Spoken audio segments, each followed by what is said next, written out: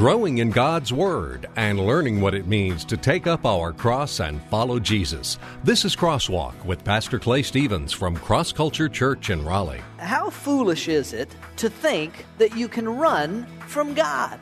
I mean, who does that? Well, apparently, all of us. At one time or another, and usually more than once in our lifetime, run from God. Mention the name Jonah, and what do you think of? Most of us would say the guy that got swallowed by the giant fish. Well, that's certainly what Jonah is most known for. But what do we know about Jonah? And even more important, what can we learn from Jonah? You don't have to be a bad person to run from God. Now, running from God is bad, okay? That's bad. No, bad run from God. Running from God is bad, but you don't have to be a bad person to run from God.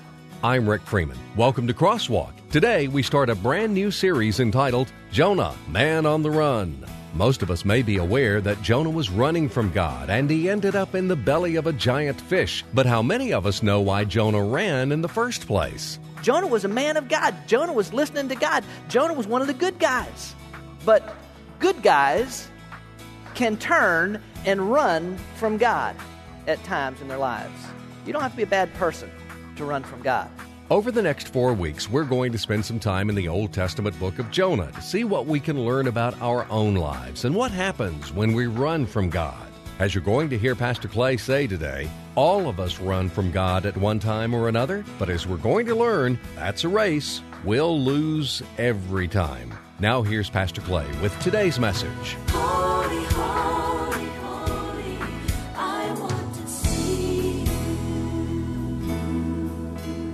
When I was a kid, the shoes that everybody wanted was this brand of shoe known as PF Flyers. Some of y'all remember those? Yeah, they had this slogan. Their slogan was, "Run faster and jump higher in your PF Flyers." Oh, yeah. And I was convinced that it was true. I was convinced that when I put them babies on for the very first time, I was faster than the wind. And I know I was jumping higher than I had been jumping before. Don't make shoes like that anymore.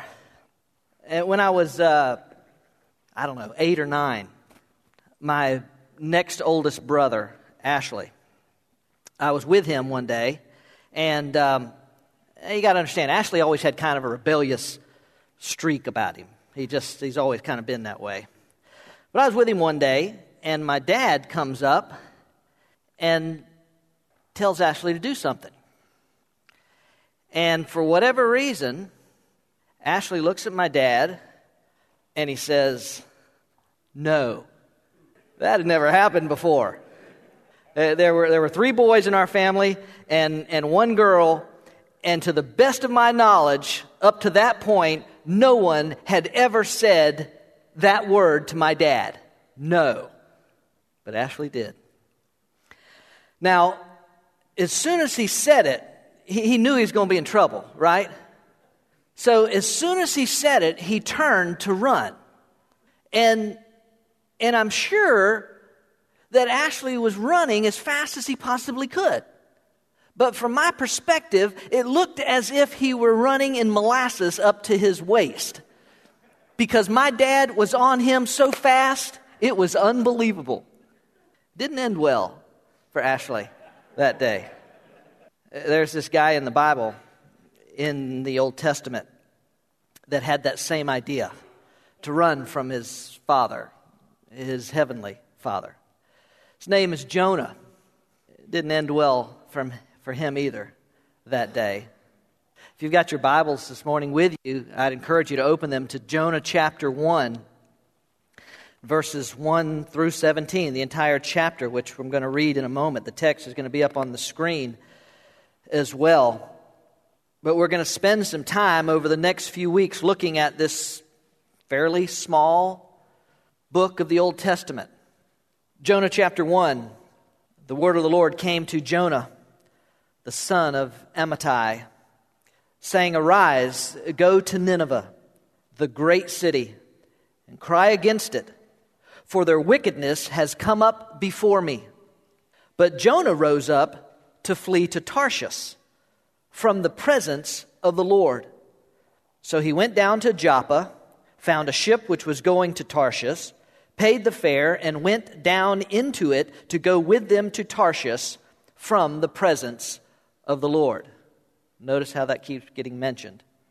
The Lord hurled a great wind on the sea, and there was a great storm on the sea, so that the ship was about to break up. Then the sailors became afraid, and every man cried to his God, and they threw the cargo which was in the ship into the sea to lighten it for them. But Jonah had gone below into the hold of the ship, lain down, and fallen asleep. So the captain approached him and said, "How is it that you are sleeping? Get up, call on your God. Perhaps your God will be concerned about us so that we will not perish." Each man said to his mate, "Come, let us cast lots so we may learn whose account this calamity has struck us." So they cast lots. Guess what? And the lot fell on Jonah. Then they said to him, "Tell us now, on whose account has this calamity struck us? What is your occupation, and where do you come from? What is your country? From what people are you?" He said to them, "I am a Hebrew, and I fear the Lord God of heaven, who made the sea and the dry land." Then the men became extremely frightened, and they said to him, "How could you do this?" For the men knew that he was fleeing from the presence of the Lord, because he had told them. So they said to him, "What should we do to you that the sea may become calm for us?" For the sea was becoming increasingly stormy. He said to them, "Pick me up, throw me into the sea, then the sea will become calm for you. For I know that on account of me, this great storm has come upon you." However, the men rowed desperately to return to land, but they could not, for the sea was becoming even stormier against them.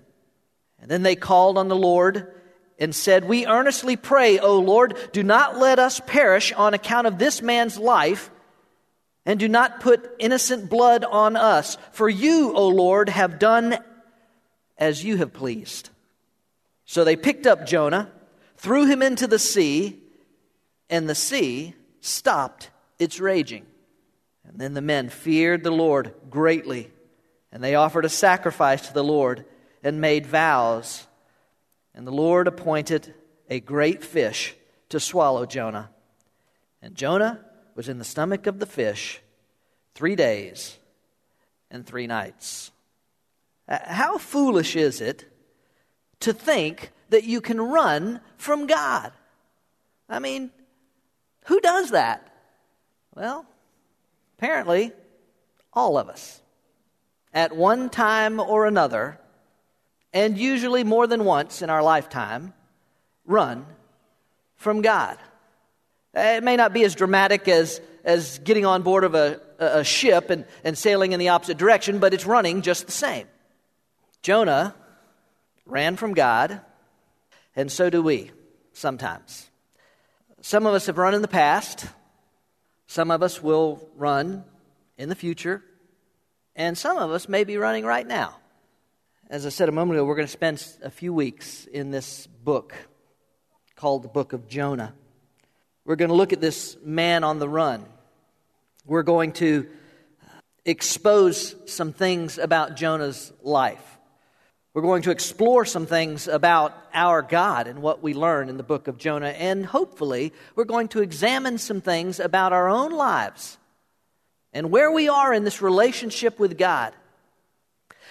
Let's set a couple of ideas down as we start this morning. Just a couple things to keep in mind.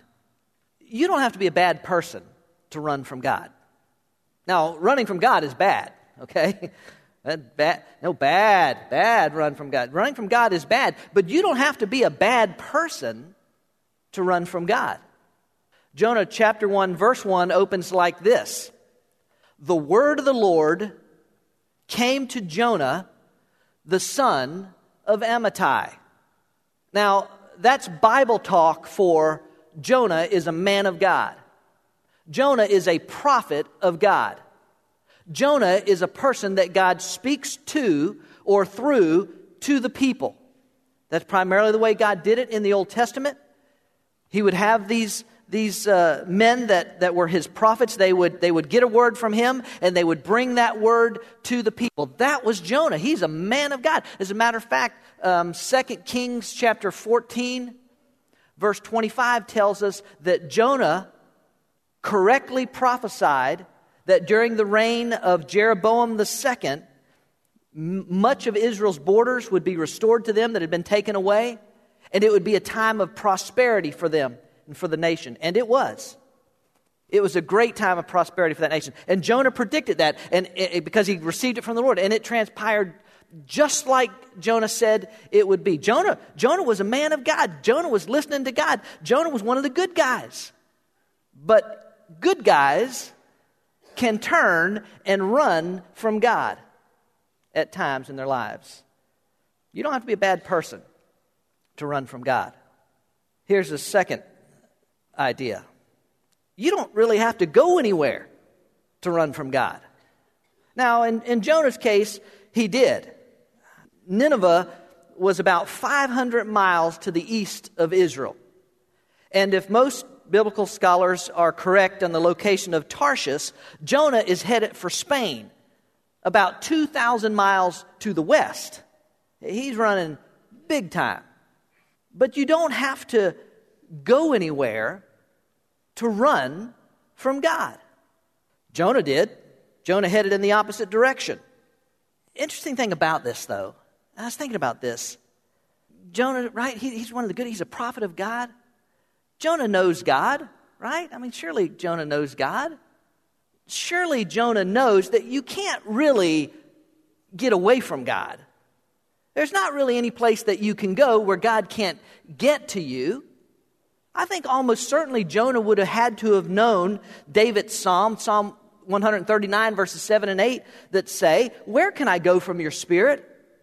Or where can I flee from your presence? If I ascend to heaven, you're there. If I make my bed in Sheol, behold, you're there." Surely Jonah knows that he can't really get away from God. Now, I know I'm speculating a little bit here, okay? But I've given this a good bit of thought. And maybe I'm taking a little bit of license here. But I really think that in Jonah's case, it wasn't about outrunning God. I think Jonah knows he can't do that. I don't think it's about outrunning God for Jonah. I think it's about outlasting God. I think that's what it was for Jonah. I think that Jonah thinks if he can get as far away from where he's supposed to be as he possibly can, well, then God will either change his mind or he'll get somebody else to do it. That's why I say you don't really have to go anywhere to run from God. All you have to do is not go in the direction that God wants you to go with your life. And it could be something that God wants to remove from your life. It could be something that God wants to insert into your life. It could be some particular assignment that God has given you. It could be some particular person that God has burdened your heart about reaching out to. It could be a whole bunch of different things. But you don't even have to go anywhere to run from God. You can even be sitting in church and running from God. So, why do we run from God? I mean, what compels us to run from God? As best I can see it, as best I can figure, there's really just one reason that we run from God. We don't like what God wants us to do. I mean, we can say, well, I'm afraid of what He's asked me to do, or I'm skeptical, or I'm not sure. So it all eventually comes back to my flesh, something my heart doesn't want to do, my flesh doesn't want to do, my mind doesn't, something that I just don't like what God wants me to do. God wants Jonah to go to Nineveh. Now, Nineveh was one of the capitals of the Assyrian Empire in that day. And the Assyrian Empire, okay, they are the Mac Daddy of their day. They are the bully on the block. They were a godless, murderous, vile, merciless people. And God wants Jonah to go to them. Israel had already experienced some of their wickedness. And God wants Jonah to go to Nineveh. This wicked, vile, murderous, merciless, godless people. And Jonah didn't like it. I can just imagine this conversation that Jonah has with God when God approaches him about the idea of going to Nineveh. You want me to do what, Lord? You want me to go to Nineveh? You want me to preach repentance? I don't want to preach repentance. I want to preach retribution. I want to preach fire and brimstone. I want to preach judgment. I want to preach it is coming down on you folks. It is over. You're done. I want to preach hell on them. God, you let me preach that message. I'm on the next camel out of here, headed for Nineveh. But grace, mercy, if you'll repent, forgiveness, no, I'm not going to preach that message. Yeah, I'm quite sure that if God had said, I want you to go tell them it is done, I'm bringing the hammer down on them. I think Jonah's like, show me the door. I am gone. I'm going to tell them. That's the kind of message that people sometimes want to. I was thinking about this too. It reminds me of those. You just have to forgive me if you don't like this. By the way, it's easier. I've learned it's easier to ask for forgiveness than permission. But it's like those nut jobs out in the Midwest somewhere. I don't even know where they are. That call themselves a church, but they're not. They don't represent Christ. There's people that go to people's funerals and hold signs up that say things like "God hates homosexuals." Listen to me, and we'll see this as we get further into it. But the book of Jonah teaches us as much about God as it does anything. And one of the things that the book of Jonah teaches us about God is that God doesn't hate homosexuals. God doesn't hate unmarried heterosexuals who are sexually active.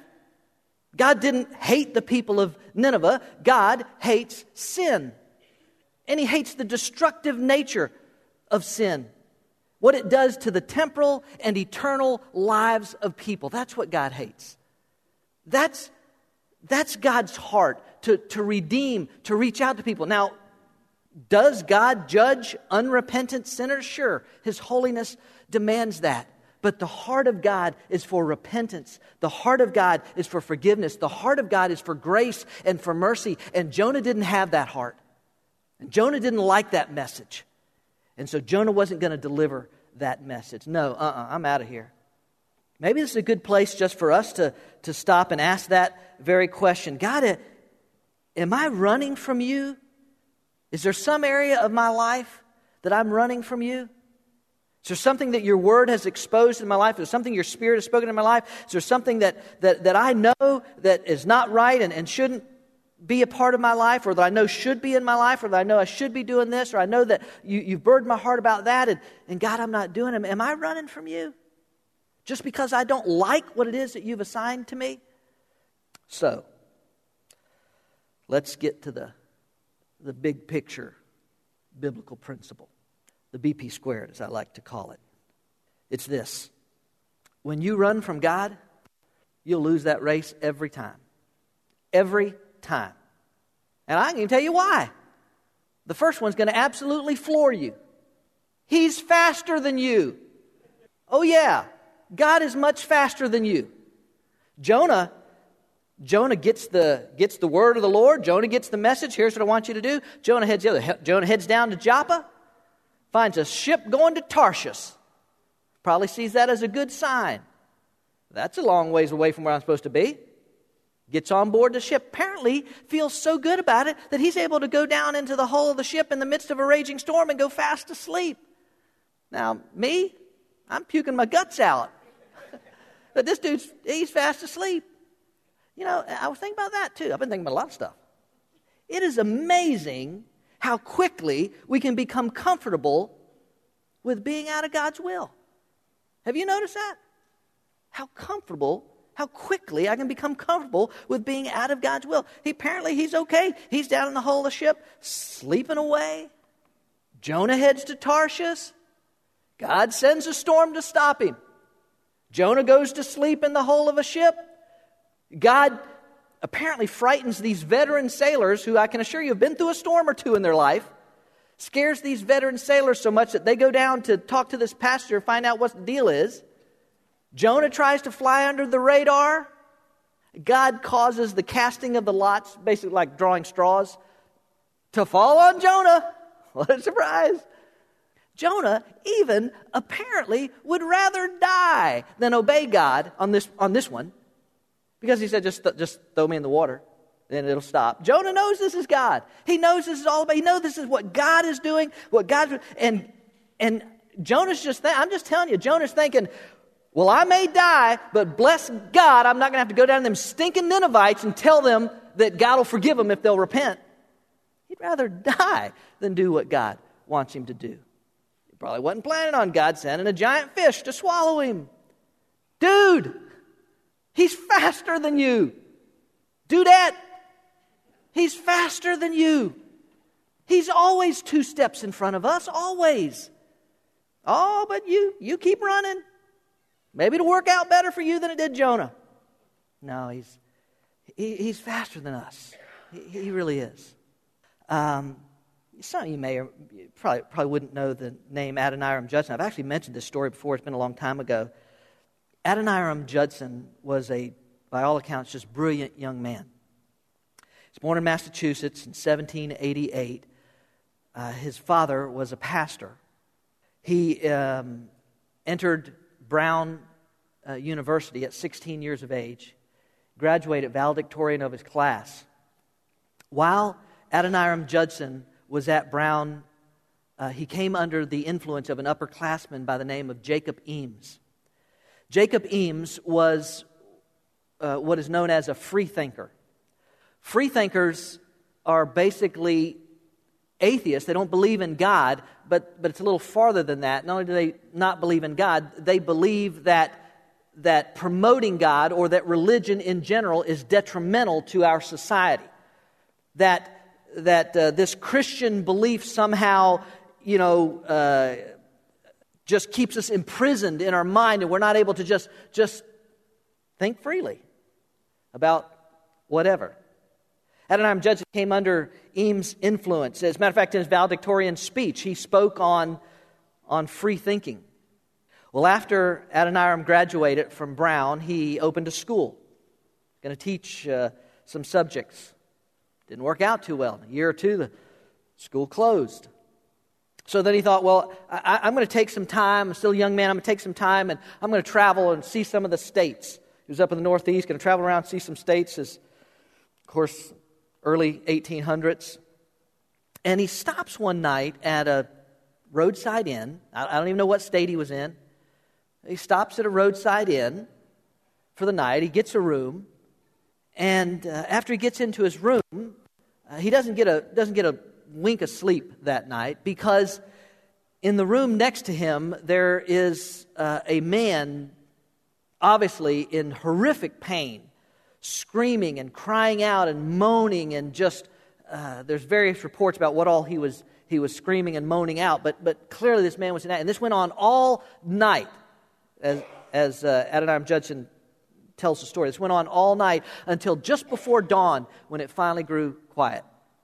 In the morning, Adoniram Judson inquired about the man in the next room and his condition, and he was told that the man had passed away early that morning.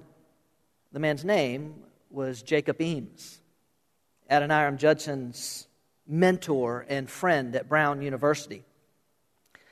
When Adoniram Judson heard that news, when he thought of the fact that he and his mentor, his friend who had so strongly influenced his philosophy about life, when he thought about the fact that they happened to end up in the same state, at the same inn, on the same night, in side-by-side rooms, and as he discovered that this was his friend that was dying in the next room, it shook Adoniram Judson, as he says, to his very core. And he took all of that coincidence as, in fact, the providence of God moving his hand upon Adoniram Judson.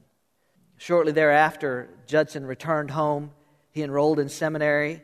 He eventually became the first American-born international missionary. He spent his life serving in Burma, and that's a whole other wonderful account of his life and the providence of God.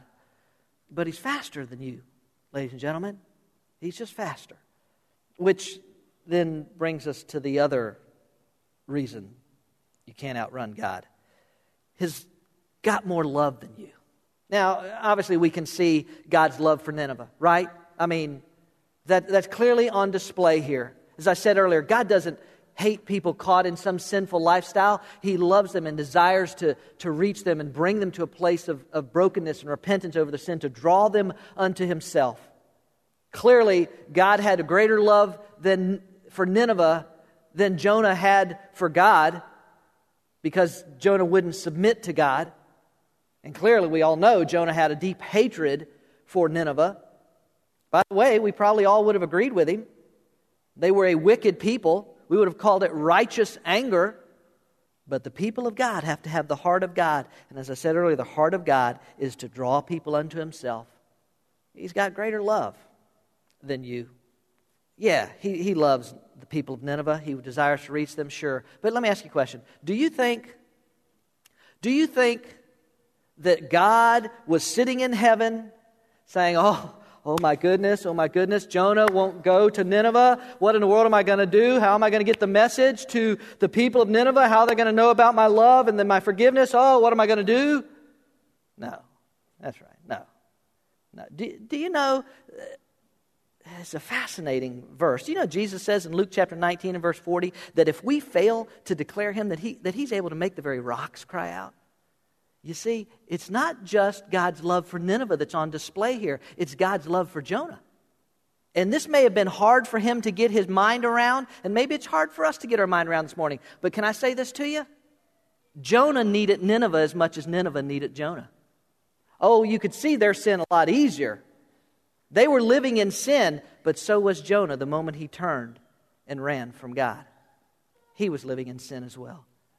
And so God pursued. He's got more love than you've got. And He'll continue to pursue, which is exactly what He did. He continued to pursue Jonah across the ocean, through the storm, into the fish's belly, all of that kind of stuff, because He's just got a greater love. But like I said earlier, you go ahead, run, but He loves us. This is awesome. But God loves us too much to leave us in our disobedience. Do you know that?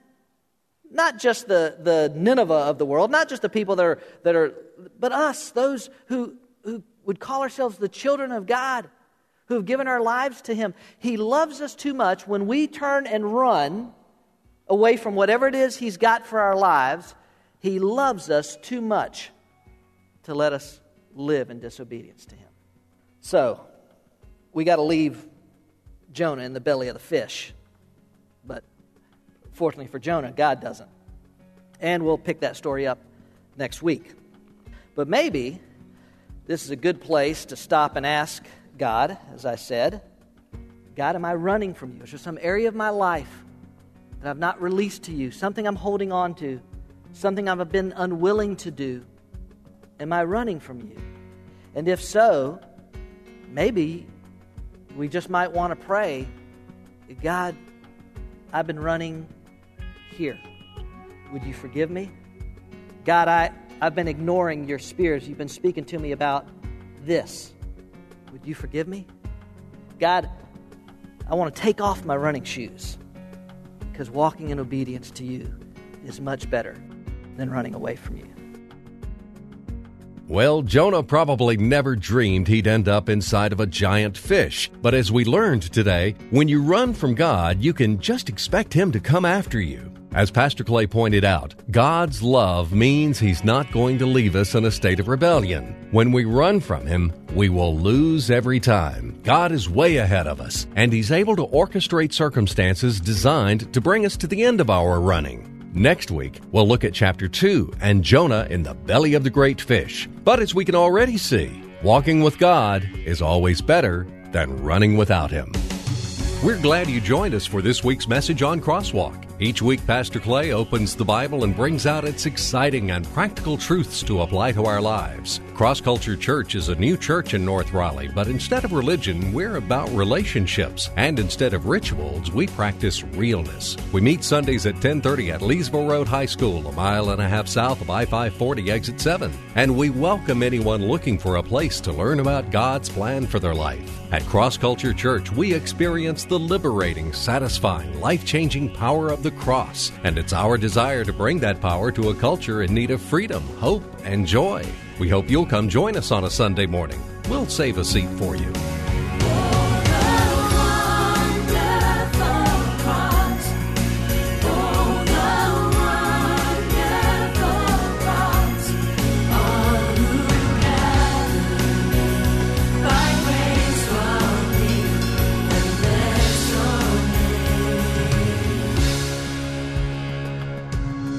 Cross Culture Church, a new church for people like you.